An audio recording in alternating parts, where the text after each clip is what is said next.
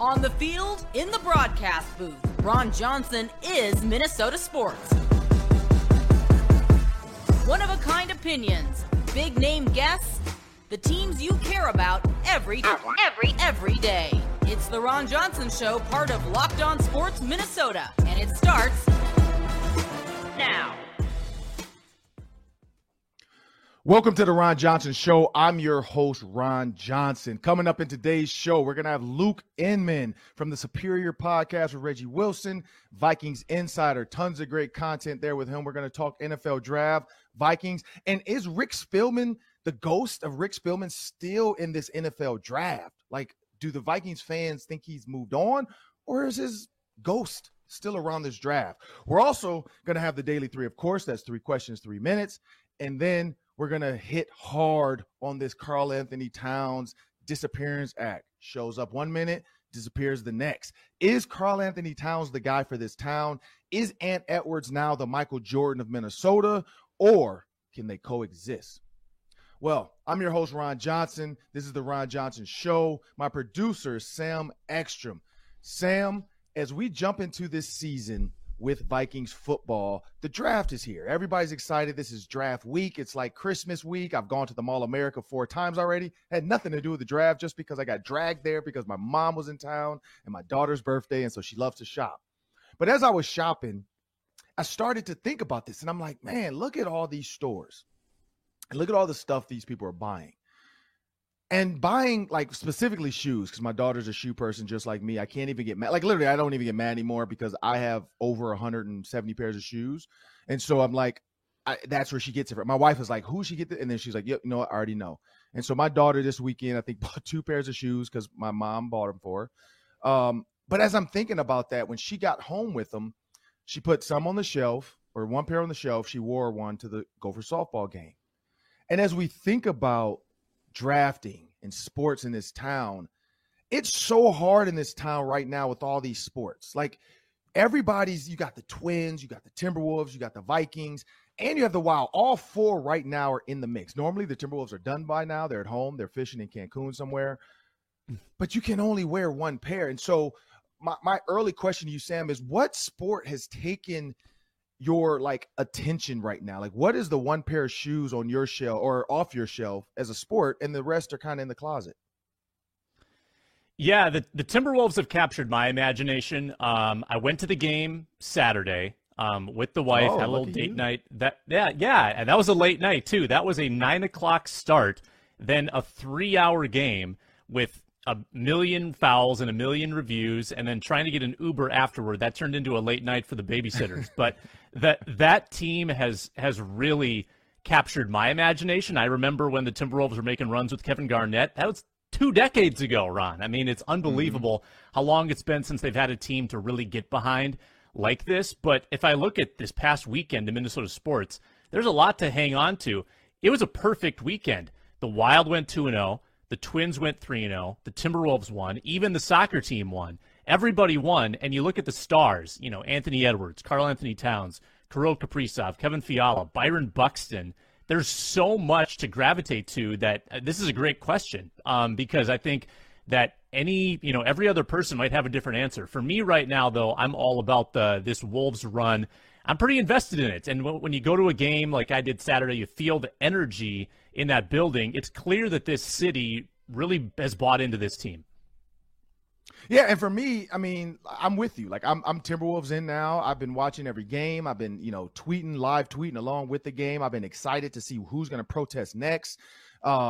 It's been a fun experience. And so when I think about Karl Anthony Towns getting my attention, and I brought this up early on, like 3 weeks ago when we started this show, I brought this up. I said he has to, in the playoffs, your stars have to shine and match the stars.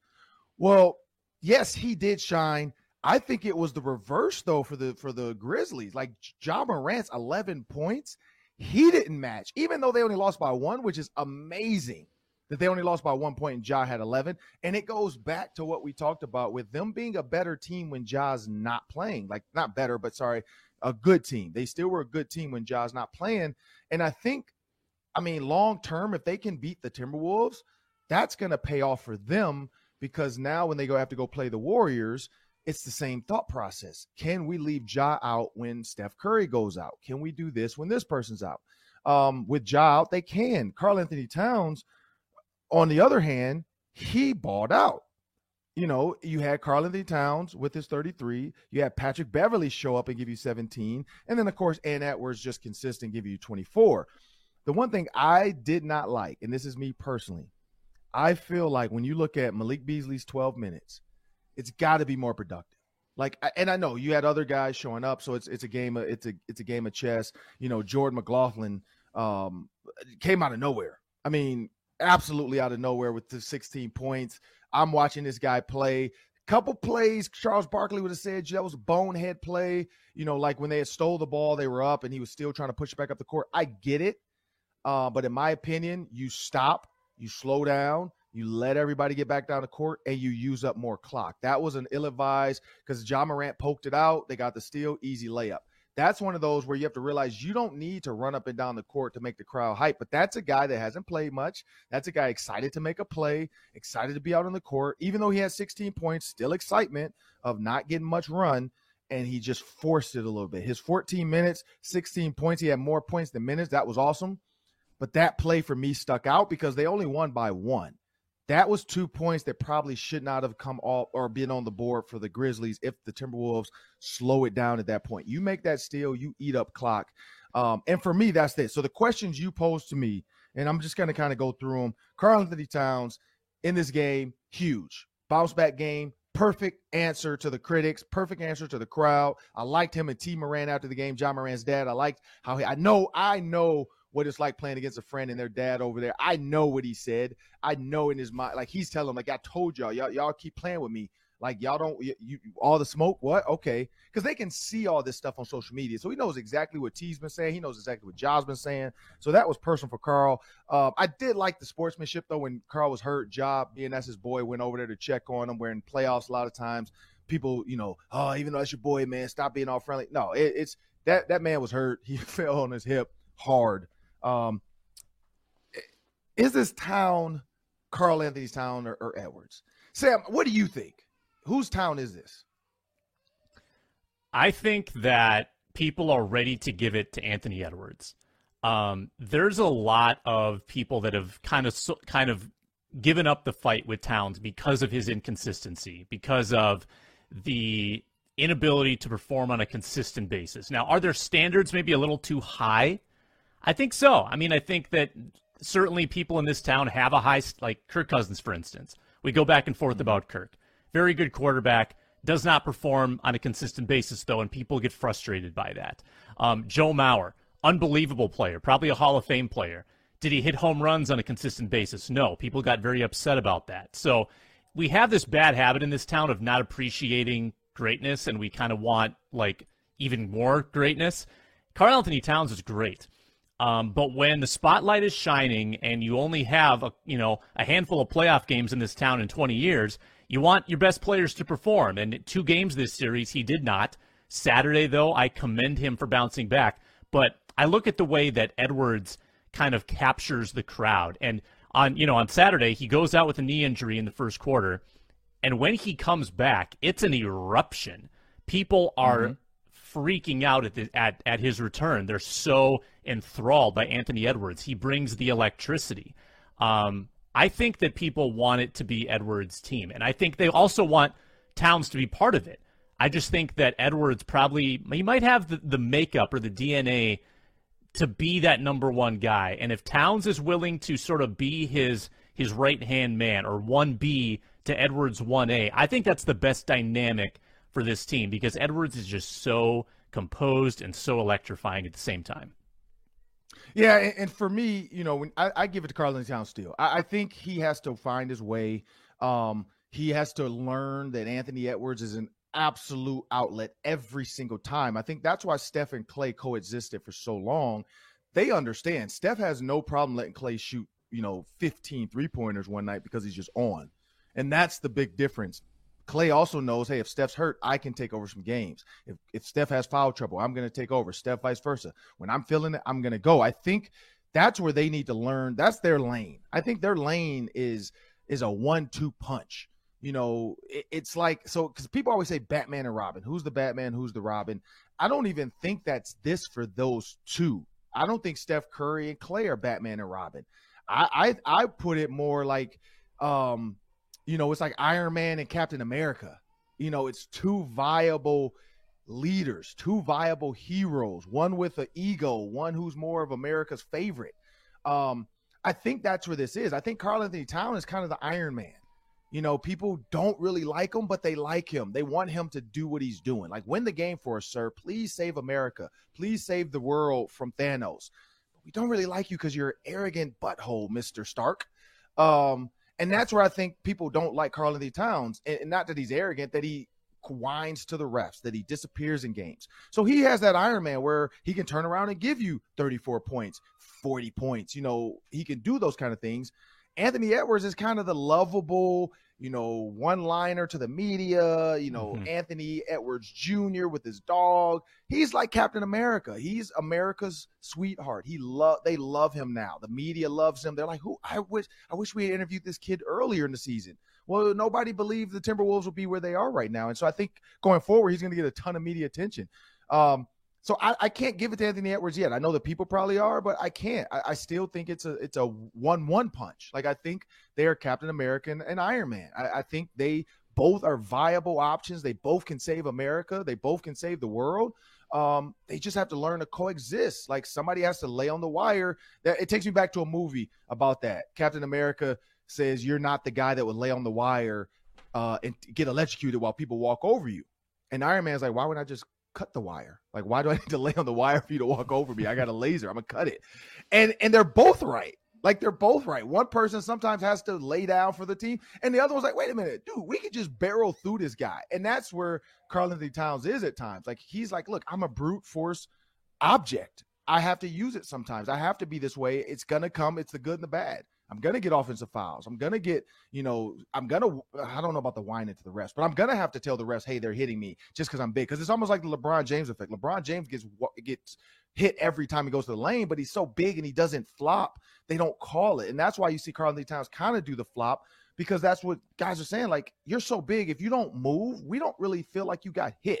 If you throw your head back or you do some weird shimmy, then they can kind of see like, oh, okay, I see where he pushed them, and they're going to make that call. I think the refs need to do a better job of just seeing that. Big guys are getting hit. But I call it 1A and 1B. I call it 1-1. I call it Iron Man and Captain America. These two can coexist. One's going to lay on the wire and be America's favorite. The other one's going to cut the wire and get the job done. Aggressively sometimes, but get the job done. Up next, we got Luke Inman, Draft Insider. Some great stuff coming up. Stick around.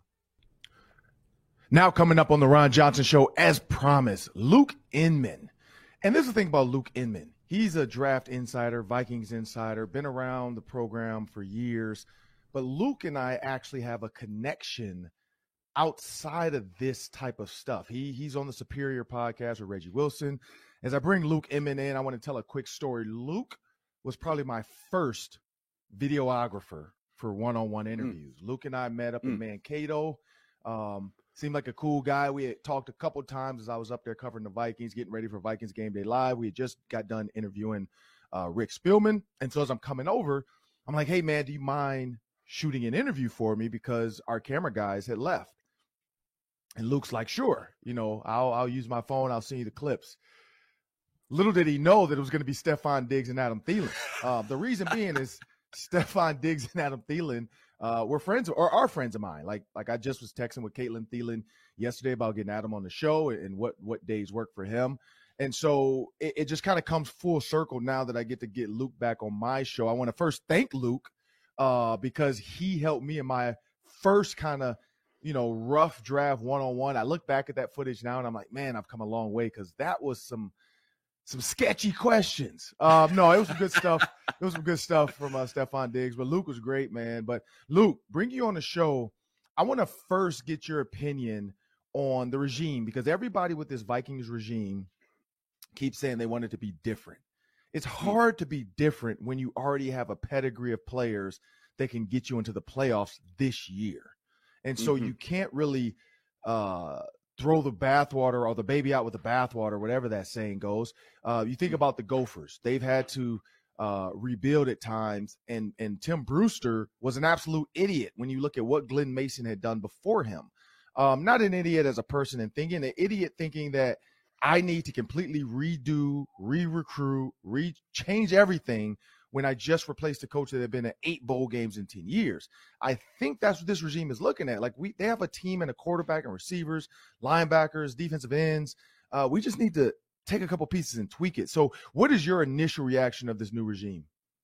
Well, I think, Ron, first of all, pleasure to be on the show. Always love chatting ball with you. I think when you look at this new regime, it always starts at the top, right? I mean, you look at the Wilfs and the message they sent Kwesi and Kevin O'Connell right out the bat. Hey, we are not going in the rebuild direction. So if you're going to take this job, you have to roll with Kirk Cousins as your quarterback. Forget all that. Moving on from Kirk, what can we get for him? Can we get a first-round pick? Can we package that and get a Malik Willis or Kenny Pickett? No. We think this core roster, this nucleus, is good enough to compete as is. So if you're going to take the job, know that going in. And I think, obviously, they've committed to Kirk. They've committed to a lot of this talent. They got those core pieces back like Danielle Hunter.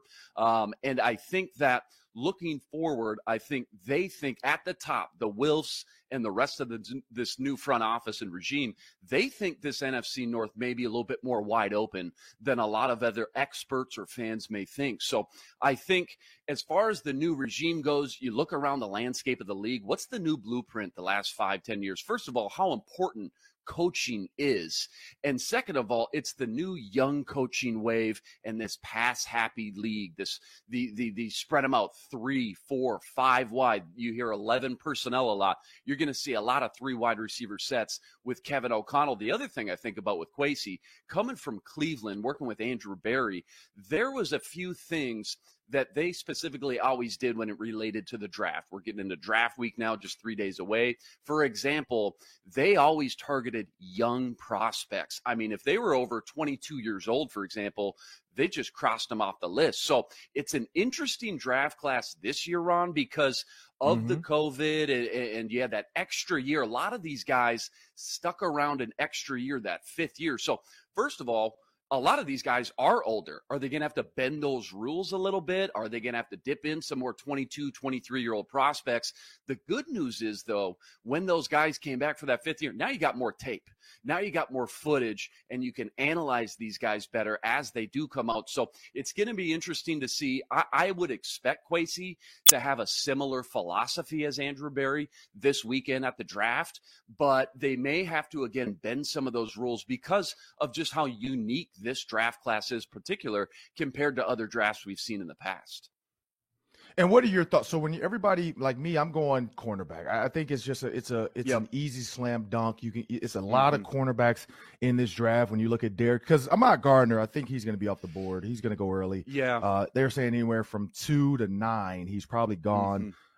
Andrew Booth, and I really wanted him because he's from my high school. I know his family. I know his coaches. I mean, I knew him when he was in Little League with the Michigan Spartans. So I just really wish that he had come here, but it's not going to work out now. He's gotten too good, too big of a name. But Andrew Booth Jr., Trent McDuffie, Derek Stingley, Kyer Elam, Roger McCrary from Auburn's in there. I don't know if it's the Auburn thing. I don't know if it's because he's a senior. I just don't like him for the Vikings. The thought process, what a lot of people are saying is draft corners that you're going to get 2 deals before they hit like 26. And I think that's kind of the thought is when they're young, you can get early, high-level production out of them, and then they're still young on their second deal. A lot of these corners being 5th-year, 6-year seniors, when they're into their second deals, they're already 28, 29, which is almost retirement time. And so that's the problem. If you put them on a first-year, 5-year deal, they don't opt in for that 5th year, you renegotiate, and all of a sudden now, but you're already 28 because you came out at 22, 23. So I think that's the equation. I think a lot of people are looking at these young 20-year-old, 21-year-old corners, trying to find ways to maximize. But here's a scenario that I've been looking at. The Pittsburgh Steelers want a quarterback. We know that. If they think that they have to jump, the Vikings seem like a viable option. They could give the Vikings their 12 or their 20. Vikings give them their 12. Steelers also give the Vikings 52. And in the 3rd round, the Steelers and Vikings swap. So the Steelers jump up in the third to 77. Vikings jump down to 83. But now the Vikings have acquired another second-round pick. Everybody keeps throwing that out there, like Vikings at 20. What do you think of that option? Well, I'm glad you brought that up because when it comes to the draft, I think what everybody, all these experts, the mock drafts and the big boards, you name it, Ron, I think it all comes down to value because we just don't know, right? They're lottery tickets. They're scratch-off tickets. You don't know what you're going to get until we analyze this thing 3-4 years down the road. So you want as many picks as you can, and you want to try to create good value with those positions that you select in what rounds. And I think trading back is just, for me, always option A. Now, easier said than done, right? I mean, you have to have a trade partner first and foremost. So a quarterback that the Steelers value highly, still sitting there at 12, needs to be there. But that doesn't mean there's not other teams as well with multiple first-round picks. The Eagles, the Saints all of a sudden got 2 first-round picks. Are they going to want to package something moving up? The Chiefs have 2 first-round picks. So I think there's a lot of teams that could want to move up. It's a quarterback-driven league. If you don't have one, you got to keep swinging and try to go get one. And I think when you look at the way the board may fall, we just talked about him, Derek Stingley. If we're having this conversation 2 weeks ago, Ron, Derek Stingley's a viable option at 12. All of a sudden, it sounds like he may be gone in the first 10 picks. Ahmad Gardner, he's going to be gone, like you mentioned. So when you look at the next tier, the little bit of drop-off, Trent McDuffie, I know you and I have talked a lot about. Jordan Davis is another guy that you brought up that I'm really infatuated about. Can you get these guys if you move down 4, 5, 6, 7 spots? And again, get that extra value. The Steelers, I think it was just 2-3 years ago, they traded up, very similar trade situation, from 20 to 10 with the Denver Broncos. They gave up an extra first the following year and an extra third this year. And remember, the Vikings don't have a 4th-round pick for tight end Chris Herndon last year. So they may very well try to even maybe take a little bit less than they would in years past just to recoup some extra value and extra picks. They moved up to grab Devin Bush. The Broncos moved back. They draft Noah Fant. And I just think that trading back again is always option A. And especially when you look at the Vikings targeting a cornerback, there's a little bit of a drop-off. You get down to that Trent McDuffie. You mentioned Andrew Booth Jr. from Clemson. I like Roger McCreary, although he does have the shorter arms, and he is older. So he may just be crossed off the list altogether. But when you flip on the Auburn-Alabama tape, I thought he was the best defender on the field from top to bottom for all 4 quarters. I think the point is, Ron, there's a lot of options, though, if you move back. And it takes a little bit of pressure off that first-round pick, too, because as a new GM and a new coach, there's so much pressure to hit on this first-round pick. I mean, if you miss on a first-round pick, especially an early top 10, top 12 pick, it can set your franchise back 2-3 years. So a lot of pressure on this first-year regime. If they move back, recoup some extra picks, get that 4th and some change, I just think it's a win-win for everybody. And you're still going to get a really good player like a Trent McDuffie, Jordan Davis, or a handful of other guys that they may be looking at right now. Yeah, and when you look at everybody kind of slating Derek Stingley Jr. to the Vikings at 12, that's most, I think it's like 85 or 86% of the mock drafts all think that's going to happen.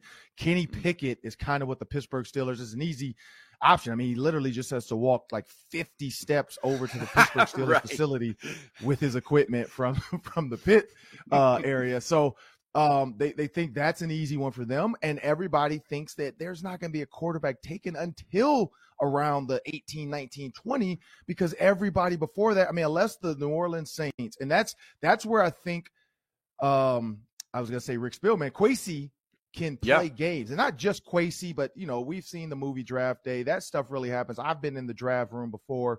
I've been a coach with the Colts, and so I've heard some of those conversations. I remember drafting Pierre Garçon, and everybody's like, who? And now look at him. I get him as a rookie, first day out there, he and I working out, 7 a.m. together. We're turning around, working out again at 4 p.m. together, where he's just, and I was like, man, I see now what Jim Irsay was saying. Like, Mr. Irsay saw in Pierre what a lot of people didn't, which was this kid works hard. And so this is where the sneaky GM owner picks come, where the New Orleans Saints, everybody's saying receiver and Treylon Burks out of Arkansas. Also, there's a couple other receivers out there that they could possibly take, but that's just kind of the easy, it fits what they do. But do they really have a quarterback they trust? if they can keep throwing this rumor out, we're going to go receiver because we think we're fine with Jameis Winston or whatever we're going to do. And then they sneak in and take a Penny Pickett, who to them reminds them a little bit of a faster Drew Brees. He's not Drew Brees, but he's a faster version of this new style quarterback that you need, a quarterback that's mobile, more Aaron Rodgers legs is what he has. And so if they can scare people to think the New Orleans Saints are going to take their guy, then maybe the Steelers will want to reach out to the Eagles, the Vikings, the Ravens, and the Seahawks to say, hey, do any of you guys want to let us get up in there because we want to pick before the Saints?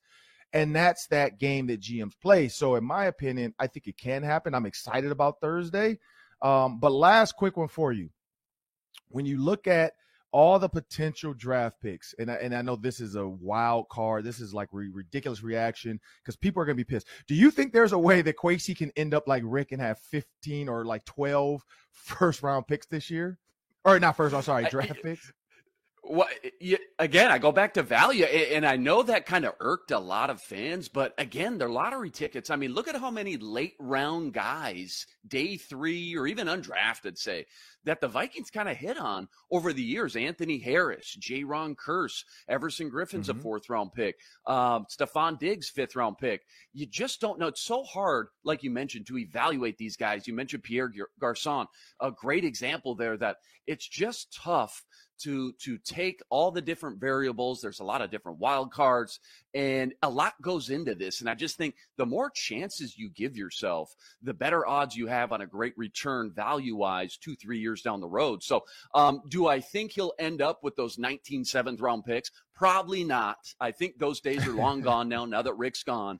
But I wouldn't be opposed to, again, trying to stockpile, not just this year, but next year as well. You know, Kwesi and Kevin O'Connell, they're not necessarily going to be on a short leash. I mean, they should have a 4 or 5 year window here to kind of build and develop and bring in their own kind of player and personnel guys that are going to fit their system specifically too. So I wouldn't be opposed to it, Ron.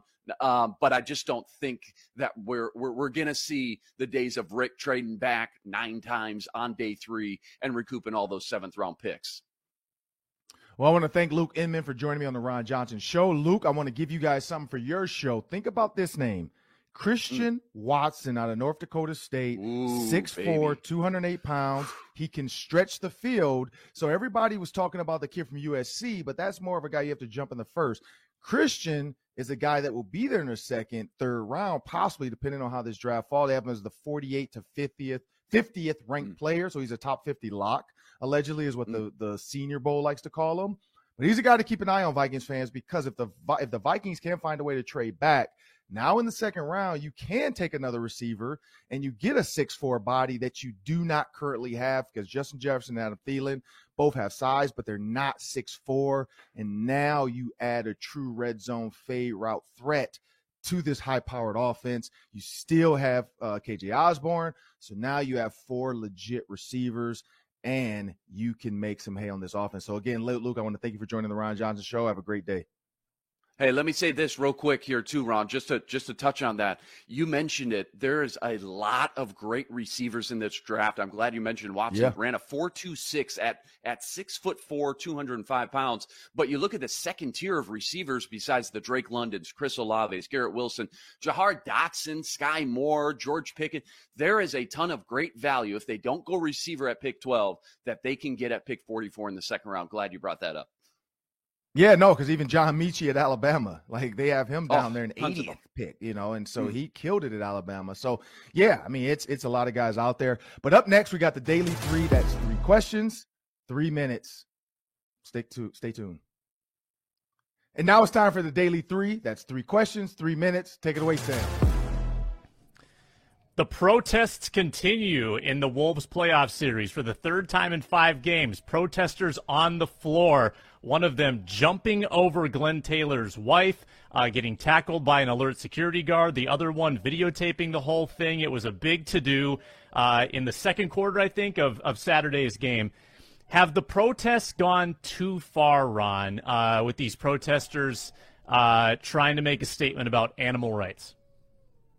Well, the fact that the Timberwolves are 3-0 in protester games, I'm going to say no. Like, they're not hurting anybody. They're hurting themselves. I mean, they're hitting the ground hard. They're getting tackled. They're gluing skin to the court. They're chaining themselves. Like, they're hurting themselves. What they're doing is like taking poison, eating it, and then expecting your enemy to die. Like, what they're doing is literally making a mockery of themselves. They're spending the night, maybe a night or two in jail. To me, it's just dumb. But hey, for some reason, the protester is the Infinity Stone, final stone for the Timberwolves. It's like, big bucket from Anthony Edwards. That's the first stone. Big play from Karl-Anthony Towns. He gets excited. That's another stone. And that's for those that don't understand the stones is the Infinity Stones from the Avengers. Thanos gets all 6 stones, and absolute chaos and mayhem ensues. And he is the strongest man in the world, can snap his fingers and make everybody disappear. Iron Man can do it. Flip it around. If you haven't seen it, sorry, I just ruined both movies for you. But then the third stone will probably be a Pat Bev tech or antic or something, or a celebration. The fourth stone would be an ill-advised timeout from Chris Finch, or an actual timeout being used in the crowd getting energy. Like, they're getting energized with every stone. Thanos gets stronger and stronger. The fifth stone, I'm going to say probably like a celebrity in the crowd that everybody's like, oh, I didn't know Craig Kilborn was here. I didn't know Josh Duhamel was a fan. I didn't know Nick Schwartzen watched Minnesota sports. That's the dude from Reno 911 with the bikini shorts on.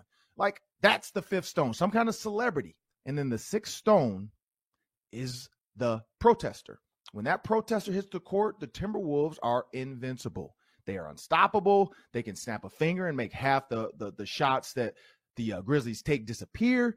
Like, that to me, it's the 6 Infinity Stones, and they are the 6. When we get a protester, they're 3-0. And so I don't think it's gone too far. Nobody's been hurt. Nobody's been, injured in this. They don't try to hurt the players or, get in their way. It is dangerous, though, because you're jumping over people and all that stuff. You can hurt fans. But, hey, if they're winning, I think somebody's going to do it again in the next 2 games, just because now it's become a fad and it's getting tweeted. Yeah, and even if they don't care about the animal rights, someone's just going to run on the floor just to change up the mojo. So Correct. Byron Buxton returned from his injury over the weekend. Unbelievable weekend. Twins sweep the White Sox, by the way. They've moved into first place somehow in the division at 8-8. Buxton, 4 for 4 on Saturday. Then yesterday hits a 2-run game-tying homer in the 7th, 3-run walk-off shot in the 10th. What do you think about Byron Buxton's return, Ron?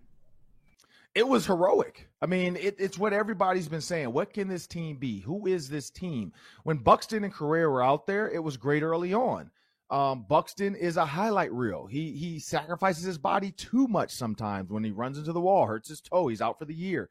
Again, I don't know if it was a weird slide or what happened, but it hurt, knee soreness with a weird slide.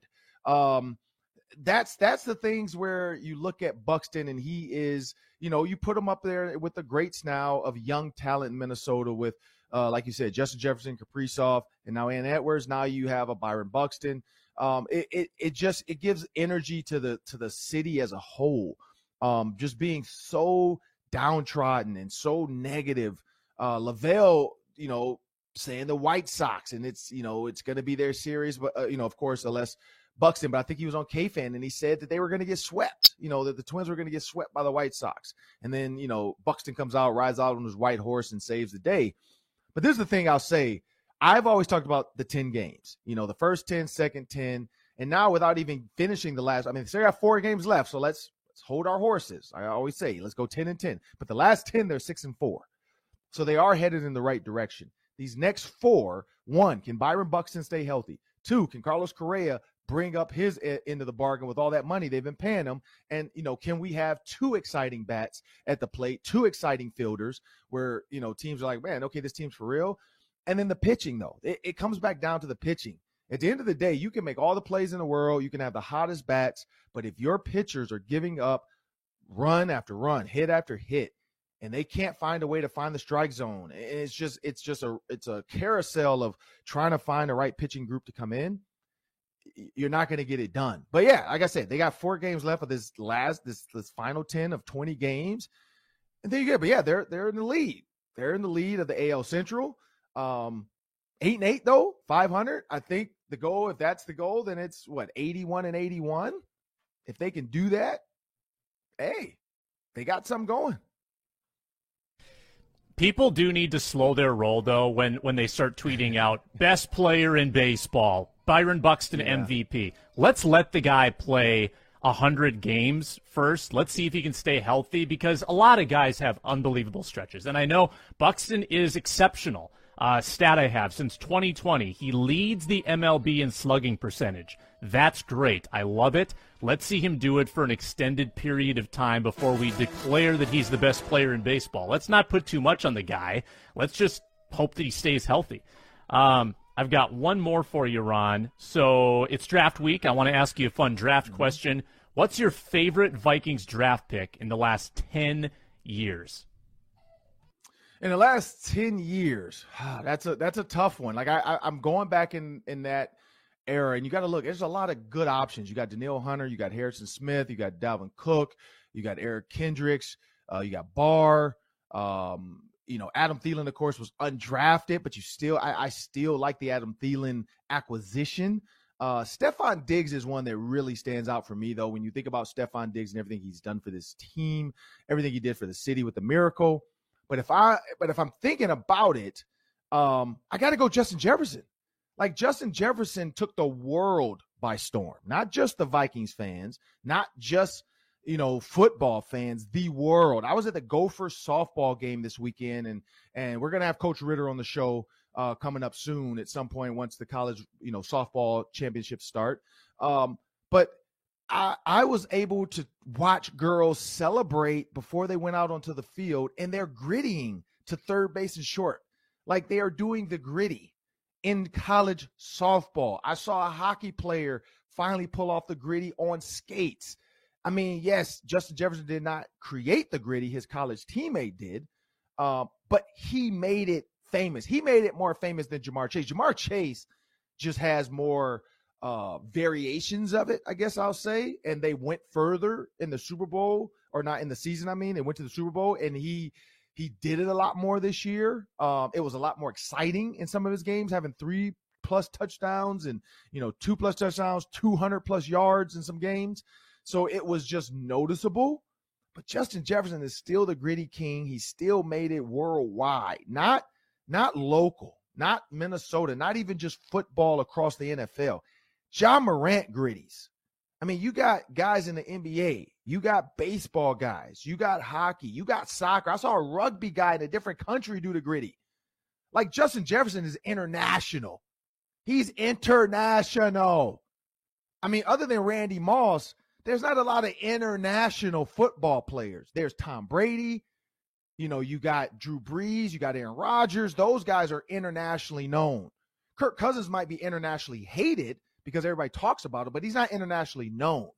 Justin Jefferson is internationally known. People might not even really understand he's a football player, but they know he's the gritty king. And that's what's so crazy about that pick, is that the Eagles could have had him. Thank you for making that mistake and going to get somebody else who's going to be okay probably. But he's not Justin Jefferson. Justin Jefferson is my favorite draft pick in the last 10 years. That man is internationally known. And that's where I'm coming with it. Yeah, it's hard to go wrong with that. I loved covering Diggs just because he was kind of this diamond in the rough, and you knew immediately he was unbelievable. You could tell right away, and you're looking around saying, how did this guy fall to the 5th round? Injuries. I mean, he fell right in their lap. That's probably the best value pick, obviously, the last 10 years for the Vikings. Yeah, and even with injuries, though, Stephon Diggs being a 5-star high school receiver and not going to Ohio State, and he picked Maryland because he wanted to stay home and be close to his family. I think that too. If he's somewhere else other than Maryland, even with an ACL, like if he's at Ohio State, I still think, because look at Michael Thomas, his was injury and he still went in the high. I thought he should have been a late 1st round, but he went to 2nd to the Saints, and the Vikings should have took him. But I have that on record saying that on TV. But Stephon Diggs did not pick Ohio State. He picked Maryland, and I think that was it was a product of that he fell into the Vikings' lap. So I'm glad it worked out that way. Well, that'll do it for the Ron Johnson Show. I'm Ron Johnson. That's Sam Edstrom. I want to thank you guys for joining us. Please subscribe to the Ron Johnson Show and Locked On Sports Minnesota podcast on YouTube. And you can also subscribe, download, and listen wherever you are, anytime, anywhere, online, offline, wherever you get your podcasts. I'm Ron Johnson. Have a great day.